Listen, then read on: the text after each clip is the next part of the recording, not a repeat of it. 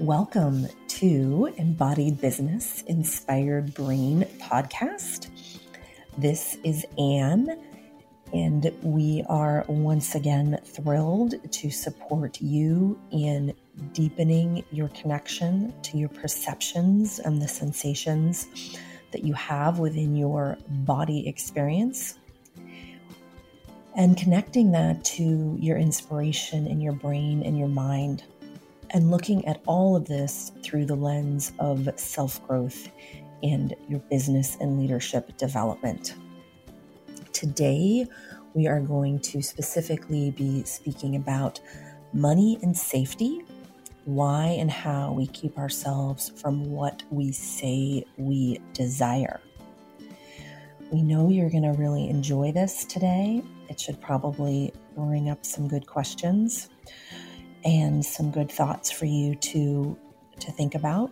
So whether you're listening on a drive, on a walk, bicycling around, doing your dishes, or out in nature, we are here, and we hope that you leave today with a little more inspiration and some clear action to take. Hiya. Money and safety. Money. Yesterday, you and I were having a conversation, and the bottom line when we got off the phone was, we're just going to talk about the money. And that got me thinking about today's show. And we did some work with our long-term mentoring group yesterday, which was also about the embodied or nervous system experience. I won't say because those are not necessarily the same thing, but the embodied experience of when we're resistant to something. And then it got me thinking about how if money is power and money is freedom, what the hell is there to be resistant to? Right? That's like, but we know it's not that simple. And so I'm really excited today to be talking about this from a myriad of perspectives, so that potentially those of you who are watching and listening are likely very embroiled in the embodiment field or profession. And that means something specific, which we'll get into, and it has specific implications. And we want to talk about that in relationship to money, and then feeling safe or not safe in relationship to earning money, charging your worth, etc. So money and safety. I'm really excited for this conversation. How are you today, Anne? I'm very well. Here in Northern California, it is sputtering some rain, and that, to be honest, when it rains, it feels a lot more safe because we're in the worst drought in like 1,200 years. So I'm glad it's raining. Yeah. So we have decided that we're going to start our shows with something called Real Life Riff. And we're talking about what's in progress, what's in process. I would like to turn your attention to this lovely item that I'm sitting on, which is my new blue velvet couch in my new redesigned, what I'm calling coffee room. This is where I come and have my coffee, and I sit on my blue velvet couch, and I look out at my backyard, which I have now just redone, and I'm planting new plants, and I bought new patio furniture, and it is a spectacular thing. That's what's in process for me. And I'm really excited about it because I am committed to beautiful spaces and beautiful experiences. And I've been having something really interesting come up around that. Just to tie us into the money piece, which is I was sharing this with you, Anne, recently. I have not said no to anything I wanted in creating this space, in recreating this space. Like, I have been thoughtful and mindful and responsibly spending, blah, blah, blah. But I have not said no to the blue velvet couch. I have not said no to new plants. I have not said no to new art. I have not said no to like the little things that really are meaningful for me. And in that experience, I've had this underlying voice that has said, should you really be doing that? Isn't that frivolous? Aren't you going to seem greedy? What will people think? And there's a handful of people who I care that are related, like deeply related to this space and are engaged with me in a financial sense. And then it's like, maybe I'm being frivolous. Maybe I'm being irresponsible. But the truth is, I'm not. And so it's been this very interesting evolution for me. And particularly to notice this undertone, like my housemate who just moved out, I bought a new rug and I put the rug in the living room and he said, another rug? He said, I don't think you need another rug. And I said, you don't get to have an opinion about the rugs in my space. So, but then I started to think, then it triggered the little voice that said, you're spending too much. You're being frivolous. You're being greedy. You should save your money. That's not what wealthy people do. They're frugal. They manage their money better. Like all the little interesting unwindings. But at the end of the day, I'm super happy to be spending my hard-earned money on making my space beautiful. So that's my real life riff. That's what's in progress or process for me. How about you, Anne? I love that, because as soon as I sat down with you, I said, and there's that new blue couch. That's right. I'm used to seeing you, within a square of space. And I'm like, I've never seen that square of space. I'm like, is she traveling? And I'm like, no, that's her blue couch. That's right. This is my new, and I'm gonna record from every room in my house, which now is completely up to me. I can be anywhere I want, which is wonderful. Fabulous. Yeah, it feels good. Well, thank you so much for sharing that side and what's going on in your life right now. What's going on in my life right now is I am still unwinding that ability to really spend on myself for the sake of beauty. And I think for my own pleasure, like I have been, because I want to be clear, like prior to stepping into the knowledge economy, I didn't have as much opportunity to spend. And I was much more thought like, I'll buy less lattes, I guess. And that's how I'll be more wealthy. Yeah. Cause that's what we're taught, right? Right. We're taught to just deny. And one of the things that I have found myself doing is sort of slipping into this old pattern where I have more income. And I recently had a surgery on my hip. It was called a labral hip repair surgery, and it's been tremendously successful. Although for those of you who've had one or hopefully, or you may have to have one someday, the recovery is like longer than something like a hip replacement. But you get to keep your hip. So I'm thrilled about that. But it took me, I paid for recovery support. So I paid for physical therapy out of pocket, even though I have very good health insurance as my husband's in a union. But the physical therapy I was getting was not supportive until I found this amazing person. And so it's interesting because, and then I was also spending some of my money on mental health, because I had to sort of process going through the surgery. If anyone has had surgery, sometimes it can bring up emotions. And so it certainly did for me. And so it was really good for me. Again, that was something that I'm paying for out of my own pocket. So it's kind of this interesting thing where it's like, well, I'm willing to spend a good bit of money for healthcare to get myself to neutral. And now it's like, but I want to spend more to go above neutral, right? Yeah, To more of that, like, fascinating.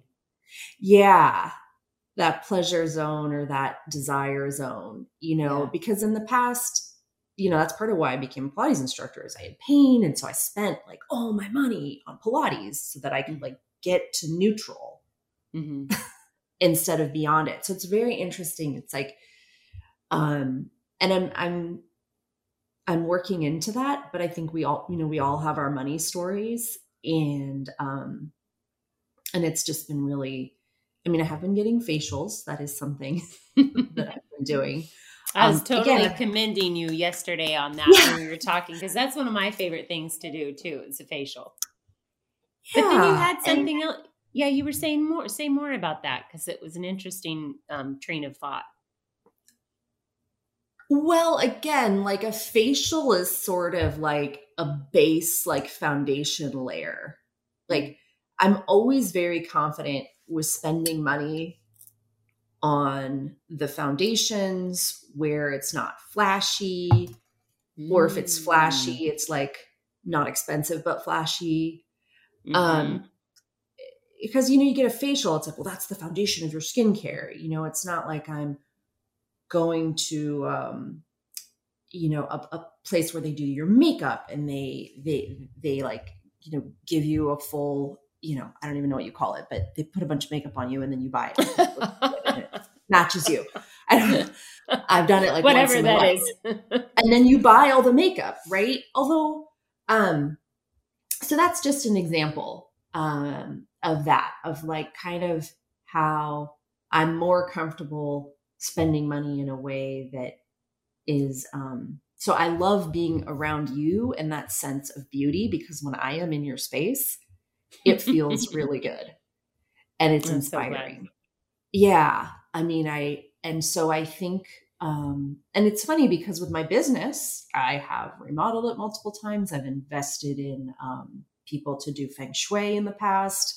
I've just hired someone to do plants in the studio. So it's nice. I'll spend money on the business, right? And it's just interesting how our different money stories and our spending habits, when you think about them, can really reveal a bit of your money story. And I hadn't heard about money stories for a long time, or before, about a couple of years ago. And so in case you're listening, and you don't know what a money story is, it's just that ability to say, what stories maybe did your grandparents or parents or family have that weren't necessarily spoken out loud, but that you just sort of soaked up in your childhood about how to use money, how to spend money. Because a lot of that just kind of is a subconscious way of working with your money, and so and using it and spending it on yourself. And so for me, it's been a good reflection to see that. Yeah. I want to give some examples of money stories that can be unconsciously inhibiting the actions that we take or the energy we put forth to acquiring wealth, building wealth, right? Making money. However, those are not necessarily the same things, but making money and then building wealth. In one of my earlier partnerships, my business partner was married to a man whose family had a lot of money. So there was like trust money, but lots of historical family money. And he was, they were so, it's like this, you hear this story, right? This is let's just call it an archetype, kind of think about it that way. Like Ebenezer Scrooge, like so frugal, like so withholding of the money. Like the reason I have money is because I don't spend money. Right. But that had been like, I had known I knew his father just, kind of peripherally.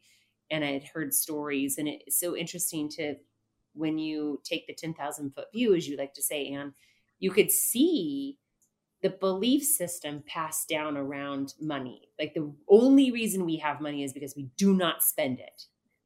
But there was one place that he spent it, and it was traveling, but just himself or his children, not necessarily traveling with his partner, nor sharing that money with her to invest in her business.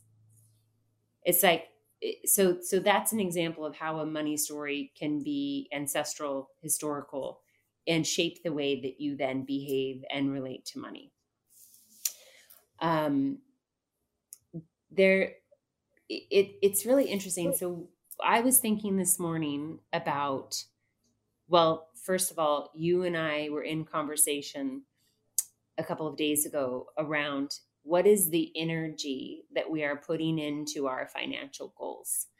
And one of the things, I feel like one of the lessons you and I have learned is it's not powerful enough in terms of creating action to want to make X amount of dollars.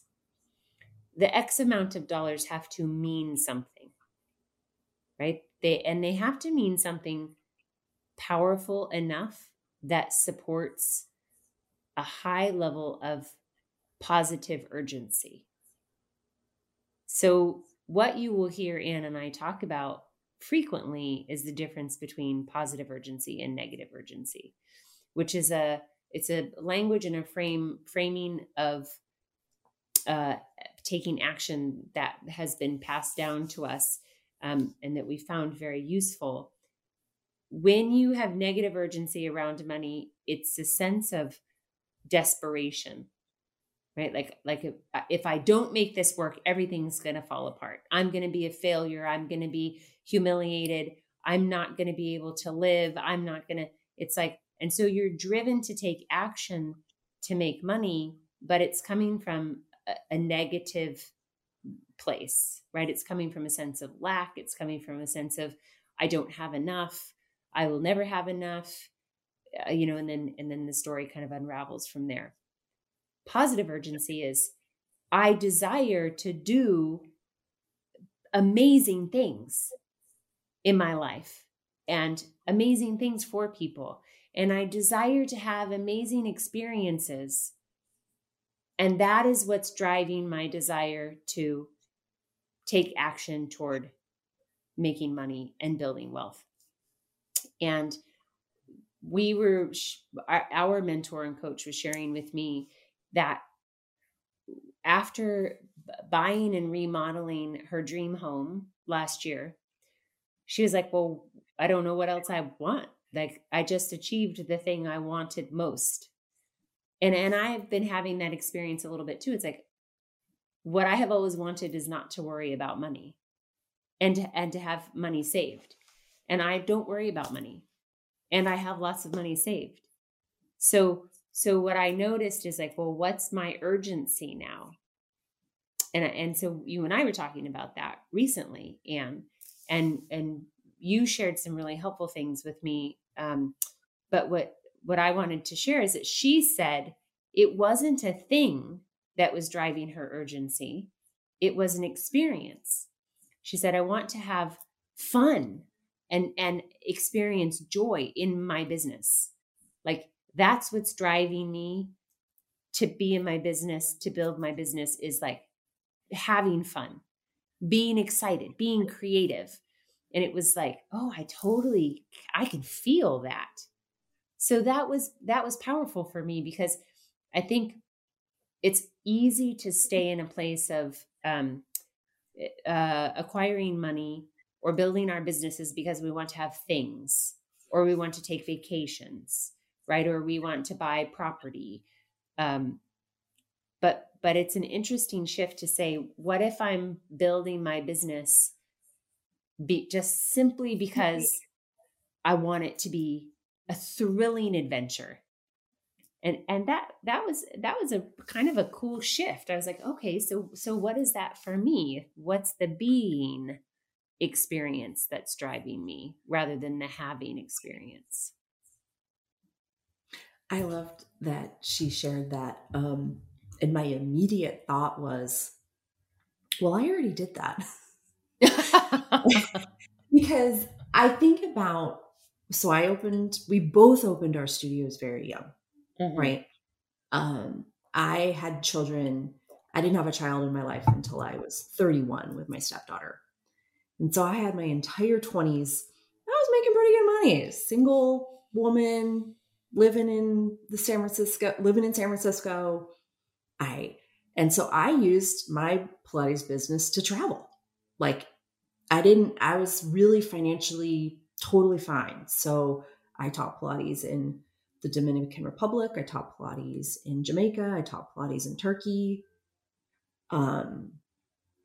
Later on, I taught some Pilates in Hong Kong, Malaysia, because I wanted to travel abroad. And then when I got right at that 30-year-old threshold, I said, well, how can I leverage my business or my Pilates experience in teaching to go to grad school? And then when I came back, then I had a child with my stepdaughter. My stepdaughter was, part of my financial responsibility at that point. And then I had 2 more children, and it was like, boom. So then I was like, okay, so I've used and I think that I want to share that because I do think a lot of people enter into Pilates or enter into embodied practices, particularly if they've been in corporate world and they made a bunch of money, or maybe they didn't even make that much money, but they just couldn't handle the stress or didn't like it. And so then they choose to come into the Pilates or yoga or, some sort of embodied practice space. And I feel like for me, it was like this trade-off. Well, I'm doing my passion. I'm doing what I love. I'm able to travel with it. So gosh, if I wanted money on top of it, that would be it's asking too much. It's asking too much. Yeah. Yeah. And it wasn't until I had children where I was like, it's just, it doesn't make sense to be away from them and not bring in income. But I feel like that for those of us who might be stuck in that place of like, well, I do it because I love it, or I love helping people, or, I'd like to think that I would come into a place of like, I want to bring in more money and desire more money as an entrepreneur, because I'm not just a Pilates studio owner. I'm an entrepreneur. I'm not just a Pilates instructor. I'm also an entrepreneur, as many of us are who have stepped into this realm. Is that I hope that I would desire the money just for my own sake, whether or not I'd had children or not. It's sort of like, you can always say, well, it's for the kids, because, that's the noble thing to say, right? Like, that's what we're conditioned to, well, if the money's for that, of course it's for the kids. But I'm like, well, I'm hoping my ambition would have come around at some point, regardless, for the money piece. So I'm wondering, do you feel like when you first started your studio that it was really based on like, I'm going to build this Pilates studio, like back in the early aughts to bring in a big income? Was that? For me, it was really about the freedom. Like I knew after having been a journalist for several years out of college, I just knew that I wanted to be my own boss. So for me, it was more the freedom of choice to build a business. And I'm a creative person. So I was really drawn to the entrepreneurial path of creating and building. And I love building teams, and I'm quite good at it. So the idea of like having a team of teachers and a community of people coming in for, for movement experiences, I think was my big motivation. And I wanted to be able to travel, and I did a lot of travel. Even after we had kids, we traveled with the kids all over the world. I think I didn't start my business because I thought, oh, this is going to be a huge money-making opportunity. But I did have my mentor, my Pilates mentor said to me once, you'll never make money teaching Pilates. And I remember the moment, I remember where we were. I remember how I felt when she said that. And in my mind, I said, that is bullshit. Like that was my inner response was, it can't be true. It's not true. I didn't believe it. And it took me a long time to get to a place where I could leverage my knowledge and not just be stuck in the dollars for hours, showing up and teaching 30 hours a week while running a business and raising a kid. It took me a long time to get there, but I did. And I know that you can do it too. So this is one of the things I wanted to talk about also is, yes, we have to do the mindset work. We just do. You have to open your eyes to the things inside of you that are ingrained, nurtured, implied culturally, socially, economically, that are holding you back, right? Stopping you from feeling safe moving into a place of greater abundance financially. And I want to circle back to, what does that even mean to feel safe, in making money? But one of the things that you and I do and feel really strongly about is, and you really, I think I didn't understand it until you verbalized it, but it's like in a service-based economy where you are charging an hourly rate for the thing that you do, your money-making potential will always be finite. But we, as highly educated, exceptionally trained individuals, particularly in the Pilates realm, but in the health and wellness, many of us are, master's degrees and PhDs. I don't know how many of those folks we work with, PTs and OTs, and who are not making any money. And it's a real shame and it's disheartening. But the problem is we're working in the service economy. And so one of the things that Anne is spectacular at doing, the way her mind works, is like, I see all these other people out there leveraging their knowledge for a lot of income return. Why on earth aren't we doing that in this industry? And then she goes out and she finds the people who are starting to bridge the gap between the models that work and our industry. Let's just call us the embodied professionals, right? Any kind of health and wellness professional. And that has been really liberating for us to shift out of the service economy and into the knowledge economy. And I wonder if you would talk a little bit about that, Anne. What does it actually mean what's the knowledge economy? Yeah, I think a lot of it, I saw it very clearly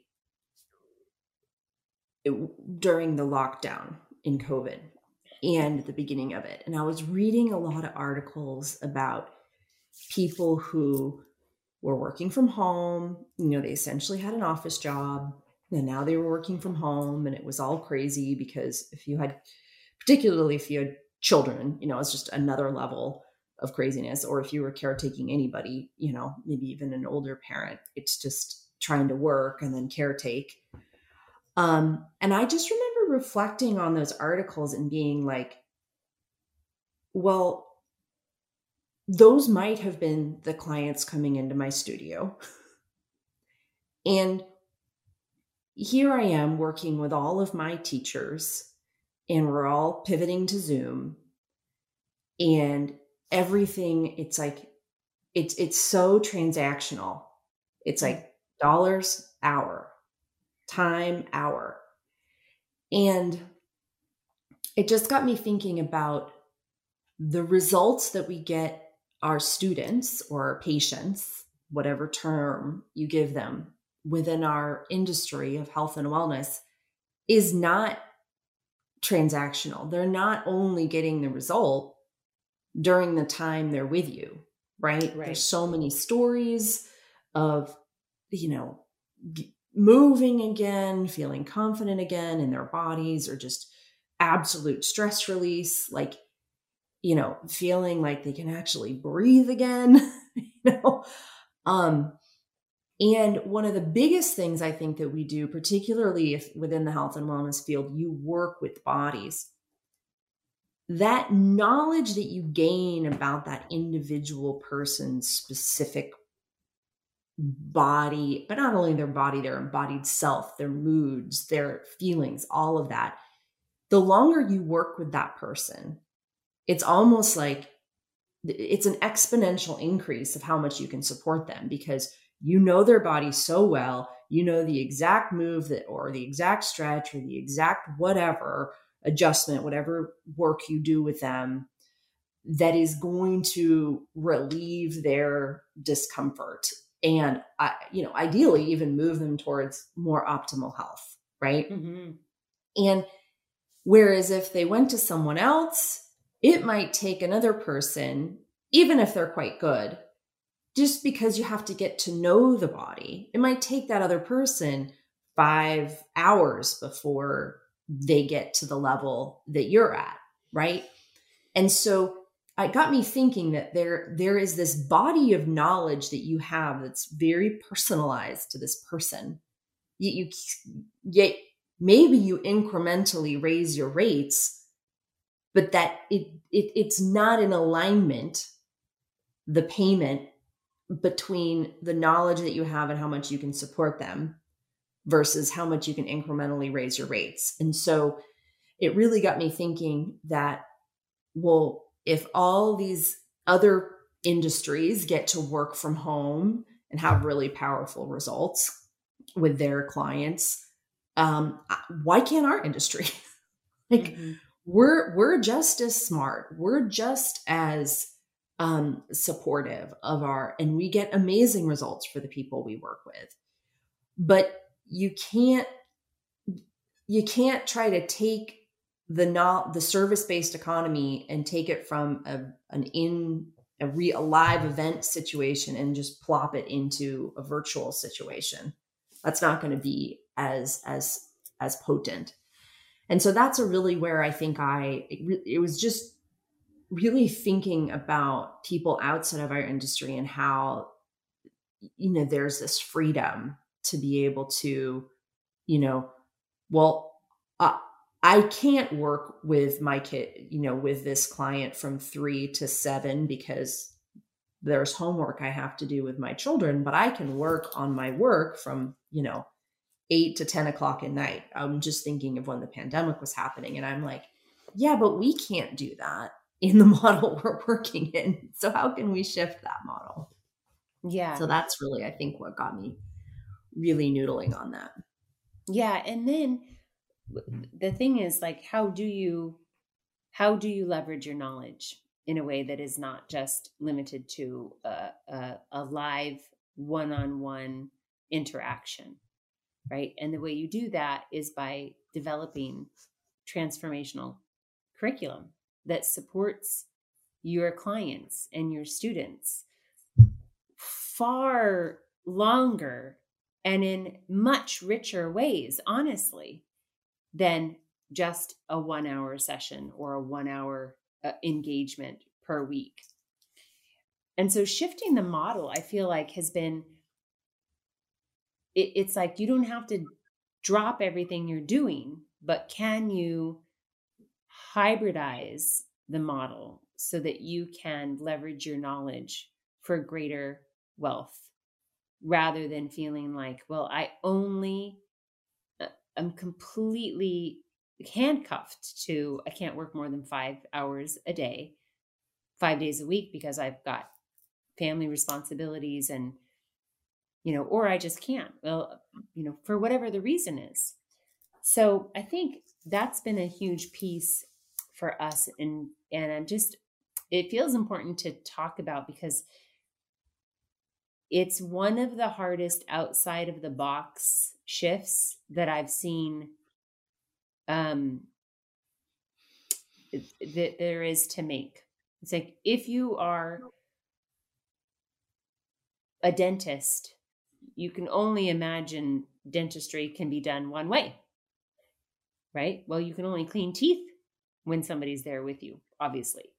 But how else could you support your customers, your patients, that goes well beyond a dental cleaning? Just as an example, right? To leverage your knowledge, your skill, your expertise in a different way. I just think it's, yeah, go ahead. Well, I was just thinking, like, I remember a lot of times hearing in the Pilates world, like, it's kind of exciting to learn all the anatomy, and then you get all excited about the anatomy, and then a lot of people tell you, well, nobody wants to know about the anatomy, so don't bother telling them because they're just not interested. And I know in my studio, what were my clients asking me to pull over the skeleton and pull out an anatomy book? No. But I do know that they are lifelong learners. They like to read. They like to have aha moments. And that is partially why they like Pilates, because Pilates does provide many aha moments in students, right? Mm-hmm. That ability to feel your body. And what I found was, it's not that they're not interested. It's that they don't want that knowledge while they're on the Cadillac or the Reformer, other than if it's just a 2-sentence blurb about you saying something. They actually do desire that knowledge because most of them are working in the knowledge economy, right? Mm-hmm. They love to keep learning, right? And they don't all want to check out. I just don't believe that. Yeah. And I've seen it in my own students where, and not, they don't all, because we're all different, but just blanket say no one coming into your studio, unless they want to be a Pilates instructor, wants to know, or a yoga or a Hana somatics or whatever it is you're teaching, wants to know that information. That's just not true. Many of them do. They see other doctors that might not all be allopathic, right? And they like having those cross discussions. And that's meaningful to them because they have an experience in their body that they can't explain. Mm-hmm. And that's partially why a lot of people work with people and are in the health and wellness field, is because something in their body is not quite right. And they're trying to figure it out. So many people are knowledge seekers. And so I kind of want to like push that myth aside. Of course, not all, I get it, but there are some that are, and we are doing a disservice if we are not offering them more of our knowledge, but it's just not going to be well received when they're like, but I'm really here to move at this point in time. Yeah, well, so, I paid $85 for you to exercise my abs. Yeah. You know, it's like, I mean, that's the downside of transactional relationships. Is like what's top of mind is, am I getting what I paid for? But when you shift to the knowledge economy and you provide experiences and an opportunity for people to go deeper, that is not based on the transactional exchange, there's so much more freedom. And in that is more autonomy. And that just, you know, we could go down that rabbit hole, but that's not what we're here to talk about. That'll have to be another podcast. I want to shift the conversation again to talk about money and embodiment. Talk about money and embodiment. But I want to start this conversation by clarifying what the title of this podcast and what I said earlier about money and safety. Money is just a made up thing, right? But in our society and in our world, it means freedom, right? It means choice, more freedom, more choice, more power, empowerment. And those things are not always spaces in which we feel safe. And I was thinking this morning about this. So in the real life riff at the beginning of the podcast, I said, this little voice that comes up that says, if you have money and you spend it, you don't like, I don't want people to think I'm frivolous, right? That's not a safe space emotionally for me to be in. Like, I don't, that matters to me, right? I don't like, what are the beliefs that we have about rich people, about having a lot of money? A family member asked to borrow money from me recently, and I was like, man, I don't want to be the person that everybody wants to borrow money from. Like, so the underlying fear is that if I have money, people are going to want it, and I'm going to feel obligated to give it, or I'm going to have to enter into those uncomfortable situations. All of that is like resistance to having money. Those thoughts are resistant to having money. Because when I think about that, and that's my assumption about having money, I start to feel not safe. I start to feel uncomfortable, right? In my body experiences, my heart races, I get a little sweaty, my solar plexus gets tight, my stomach turns. It's like, I don't want people to think I'm greedy. I don't want people to think I'm frivolous. I don't want people to, expect that I'm going to just lend money. And if I don't, I'm a bad person. Those are all fear-based assumptions. So how do we bring those to the surface so that we can become aware of them and hopefully dismantle them? Because none of it's true. It's all just perception. So that's really what I mean by money and safety. Like, what are you afraid of when you think about, if you had lots of money, like so much money you didn't know what to even do with, like what happens in you? So Anne, talk about money and embodiment. What's the connection? Yeah, well, I feel like you've touched on it, that sense of, you can think of it slightly binary, like safety versus non-safety, or not feeling safe. And what you were sharing is, I feel like it's like a sense of abandonment. If I have too much money, will my family abandon me? Or will they lose respect for me? I think a lot, maybe even in your own industry, like, will my fellow teachers, will my fellow studio owners, will the fellow people that I speak on conference stages with, are they going to think I'm greedy? Are they going to think, that... Or they're going to resent me because I make money and they don't. Right.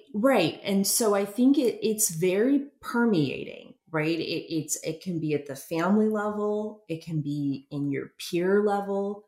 And I want to say, let's break that. Yeah. Like, there's more than enough. If you zoom out and you look at the economics, right? There's a lot fewer people in the middle class now than there were in previous generations, right? There's a much more wealth disparity now. So a few people, really doing very well in the health and wellness industry is okay, but let's get a bunch of people in the health and wellness industry doing really well. So no matter where you live, housing doesn't feel so extremely expensive, right? Like, it's like, I want to change the whole paradigm. And it's like, there is more than enough, in my mind, if you are able to change the way you're operating in the economy. So kind of coming out from that dollars per hour and within to selling your knowledge. But I don't need to go there again. But one of the ways that I think about embodiment, and you were sort of practicing this yesterday, is, where for money, And we also were thinking about, when you think about money, you can think about it on the level of, I want X amount a month, X amount a year. I want to make 10,000 a month. I want to make, whatever it is you want to make, 200,000 a year, 500,000 a year, my goodness, $1 million a year. Like, what's important is, as you think about that, there's a deeper level about what's behind it. So like, why do you want to make that much money? Yeah. And what I think about is, I would like a larger kitchen so that I can better host my extended family, because my husband has 4 siblings. He's a family of 5 children. And so when you bring everybody together, it's like instantly full. And that doesn't even include like other people you'd like to bring on to the party. So for me, the more income really is tied to community and tied to, and I always used to say, well, I want memories for my kids. Yes, but I also can claim I just want the good memories for myself. Yeah. Like, I want the good memories for my kids, absolutely, be with our cousins, but I also want the memories for myself too. And that's something I'm really working to step into. I think it's really easy to say, well, for the kids, absolutely for the kids, but what we also need to put ourselves in that equation as well. So for me, that's part of it. And when I think about having a bigger house, it kind of goes back to, well, what about the people around me? Do they have bigger houses? And it kind of, I think, goes back to that abandonment sense. Like, well, will I still have the same friends? Will I still, be in the same circles? So I think, like, I guess it's like class, you're kind of used to your class level, right? And then you don't know what it's like to be in a different level. And so I think that's really interesting to think about, because when you step out of something you're familiar with, usually it feels a little uncomfortable, a little unsafe. Yes. Even if it's a positive thing. Yes. Right. And so I feel like, when I feel about abundance or making more money, I still feel, I believe, in my body, a little nervous, right? A little unsafe. And how do I work through that? Well, I have some ideas. I know I've been afraid to do other things in my life, and I was afraid and I did it anyways. So I think I'd like to encourage all of us within this community to do that. If you have deep, strong ambitions to, create more income within the health and wellness field, like, let's do it. Let's do it. Because I'd love to see maybe the health and wellness industry, like, be that pioneer. Like, hey, if you enter into this industry, we're the industry that reduces the wealth gap within this country, within the world, right? Why not? Why not have that happen? So let's talk. There are 2 things on my mind bubbling up. I want to talk about being agreeable versus disagreeable. Ooh, yeah. And how that is a trauma response, and how that keeps us, particularly as women, from earning as much money. So I want to talk about that. And I'm outing myself there so I don't forget. But I want to give you a tool, because what Anne is talking about is not just intellectually understanding that you want more money. She's saying, feel in your body the difference of the experience of having more money versus I'm afraid to have more money, or I don't have money. Like, if you just lie on the floor, or you sit here and you're listening, or maybe you're driving and you just start to say to yourself, like, what is my body experience when I tell myself I don't have any money, I'll never make money, I'm not good enough to make money, I shouldn't make money because I love what I do, and if I made money too, I would be greedy. Like sit with that, like, feel that in your body. You don't always have to understand the story. You can feel the story first, and that will lead you to greater intellectual understanding. But what does it feel like when you feel anxious about paying bills, when you believe or have the thought that people just don't make money in this industry? Or I'm a teacher, teachers just don't make money. Or like my mentor said to me, you're never going to make money teaching Pilates. Like, how does that feel?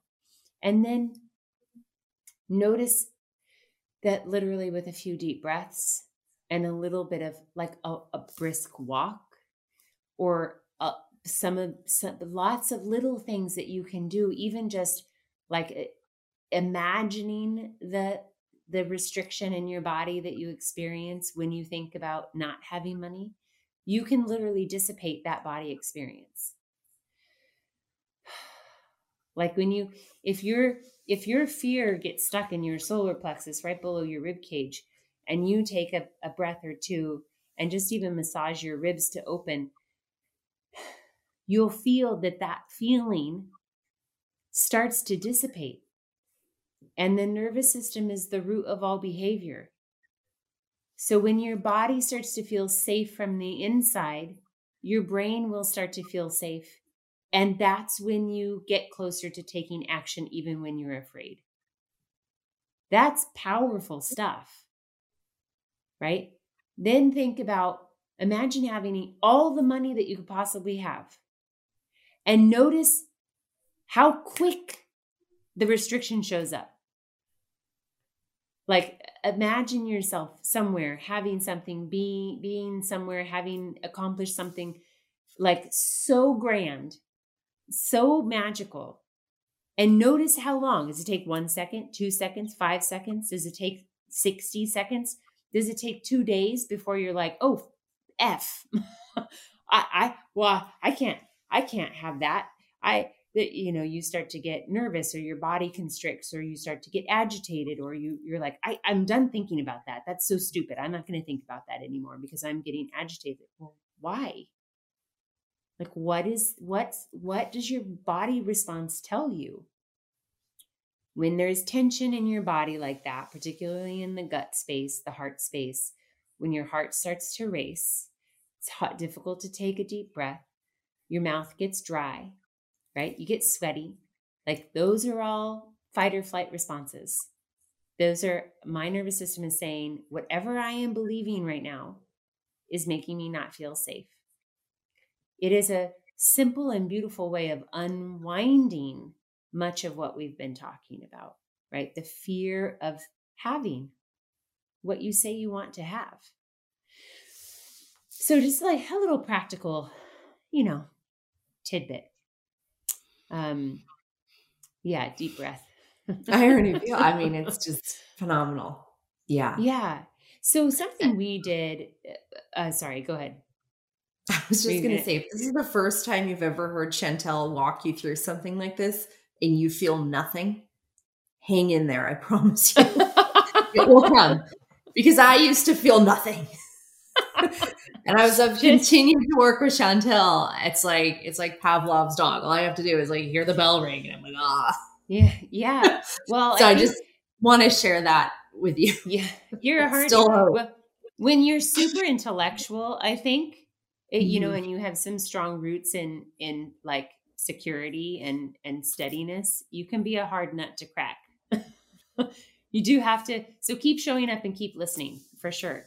But then it's like, when you start working out and you work out frequently enough or consistently enough, you really crave the endorphins, right? And you're like, what's missing? When you start doing the nervous system work regularly enough, you just know, you take a deep breath and your whole system shifts. And then that door it swings wide open and wider each time. I was just thinking of something else. Well, then we don't want to just always project into the experience of fear, right? We want to actually practice feeling into the experience of desire fulfilled, right? I think of it as the language I use is liberation, freedom, empowerment, a sense of being untethered if you otherwise feel heavy or weighted. Spend time cultivating that experience in your body, because having money is like that, right? Mm-hmm. Having money is choice, it's freedom, and it's not selfish to want to have choice and freedom and choice. Because think about all that you could do. I've been thinking a lot about the refugees and the folks who are leaving Ukraine, and about like how amazing it would be to just send aid, to scoop up some of the kids, like what money can do, right? To heal the world. So spend time embodying the fulfillment of your desire, because we need to be able to shift in ourselves between the fear that comes up into the liberation that can be manifested and cultivated in here, right? In your cells, in your body experience. I did want to share one thing that I feel pretty strongly about, which is, and I've been making some interesting connections recently around. So there's a book that we love, We Should All Be Millionaires. It's by Rachel Rodgers. Here it is sitting next to me because I wanted to quote it. And there was one part that I read a long time ago that has always stood out. And it's about some studies that were done that say essentially women who are agreeable make less money than women who are considered disagreeable. And that disagreeable women are perceived as being more competent, which I think is really fascinating. So the research, she says, research study led by professors. Hello, phone call. This is your destiny calling. You're about to earn more money. A research study led by professors from the University of Notre Dame, Cornell, and Western Ontario found that agreeable women earn less than those who are disagreeable. On average, the study found that agreeable women made $3,213 less per year than disagreeable ones. In addition, the study also found that disagreeable people are seen as more competent. So I share that because I want to make this connection with being agreeable, and how, particularly as females, it is a desire. We are taught it's a desired quality to be soft and to be, to make small talk and to be agreeable and not rock the boat. And in my mind, this leads us down, not always, but often, like this trail of like being appeasing. And being appeasing can also be talked about as being people pleasing. And the more I learn about the nervous system and the more I learn about trauma responses through the nervous system, what I know is that what I'm discovering is that appeasing or being agreeable, particularly when one does not feel agreeable, but being agreeable out of fear of being seen as unladylike, disruptive. Here are some of the words: unaccommodating. Here are the words that have been described to me. I'm just going to say it by men. Well, no, and women. Abrasive, rigid, opinionated. Like we don't always want to be seen that way. And so we appease and we people please. But appeasing and being unnecessarily agreeable or bending over backwards, which many of us do for our clients and students, is a trauma response. It's a response to not feeling safe. So fight, flight, feign, which is fainting, or fawning. Fawning is like, please don't, like, it's okay, I'll do anything. I'll do anything. Just don't leave. Don't, whatever Don't leave a bad review on Yelp. Right. I've heard that one.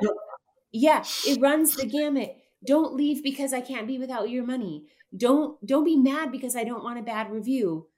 Don't be mad because don't hit me. Like this range of like appeasing and how it shows up is a response out of fear. And in relationship to money, I think it can be like you were talking about and have talked about often, Anne, is your ambition and feeling, I don't know what the word is that you would use, but I know that I have felt ashamed of being ambitious.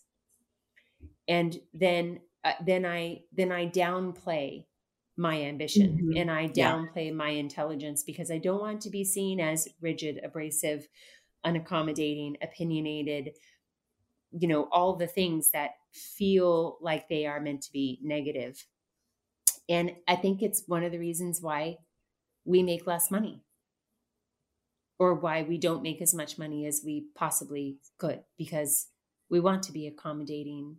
And as teachers and nurturers and healers, isn't that what we are supposed to be? It's a real shame, but it does not have to be that way. So I guess my point is, wow, it's fascinating, isn't it? How fear dictates our behavior. 100%. Right? This is the nervous system as the foundation of behavior. When we can accurately assess whether or not we are safe, which we can't always, right? Our mind does all kinds of things to make us believe in instances that we are not safe, and then prevents us from taking positive action. So I would just encourage you to notice, again, like, what's the fear around money? What's the fear around shifting the model of what you do so you can actually make more money? Will people be upset with you? Will they stop coming to you? Will they say bad things about you? Like, what's the fear, and how can you move through it? And I don't know, what do you think, Anne? I know we want to maybe wrap things up here. Do you have any final thoughts, nuggets? I just know that, like, listening to all of this work and ideas are really great. But then really, really working through it on your own and then acting on it, for me has been the most powerful, because I don't always embody what it is until I start to take action. Like, I don't even know if I can. It's like, I don't have what I want, which is to feel super safe making a bunch of money. Yeah. So how am I going to do that? Well, I'm either going to not do anything and deal with that, or I'm going to start to take action despite the fact that I haven't felt it yet. Because I know for me, it's like the actions have to precede the feeling usually. And so how can I become more comfortable taking action before the feelings occur and before proof occurs? And so I just encourage all of us to step into that. Yeah. So what's one tiny action that you could take, right, to begin to cultivate opportunities of proving that having more is safe? One small action. Yeah. That's I'm putting that in the world. I'm putting that out there in the world. I encourage everyone to do that. Take an action, because we can get really used to not taking action and just thinking about things. Yeah. But if you're in the embodied space, you probably preach action. Yeah. Right? So on some level. So the goal is take action even if you're afraid, but find in your body like how to dissipate the fear enough to take the action. All right. I love these conversations. I feel like they get better each time. This is episode 4, and we'll catch you next time. Ciao. Bye. All right, that wraps up our episode 4, Money and Safety, why and how we keep ourselves from what we say we desire. As always, we hope that you are able to connect with us and able to feel into your body a bit and also take away some inspired ideas for you to think about and maybe even take some action on. One thing that we always want to remind you is that if you are loving these episodes and loving our work, please review us either on iTunes or Spotify. And you can also just tell anyone you know about what we're talking about and how we're bringing that connection between embodiment, inspiration, and business together. If you'd like to reach out to us, you can do so at Chantil@PilatesMastersProgram.com or Ann@PilatesMastersProgram.com. Once again, we want to thank our musician, Max Mackey, for the intro and outro music. He is based in Colorado. So we hope to see your reviews and connect with you more.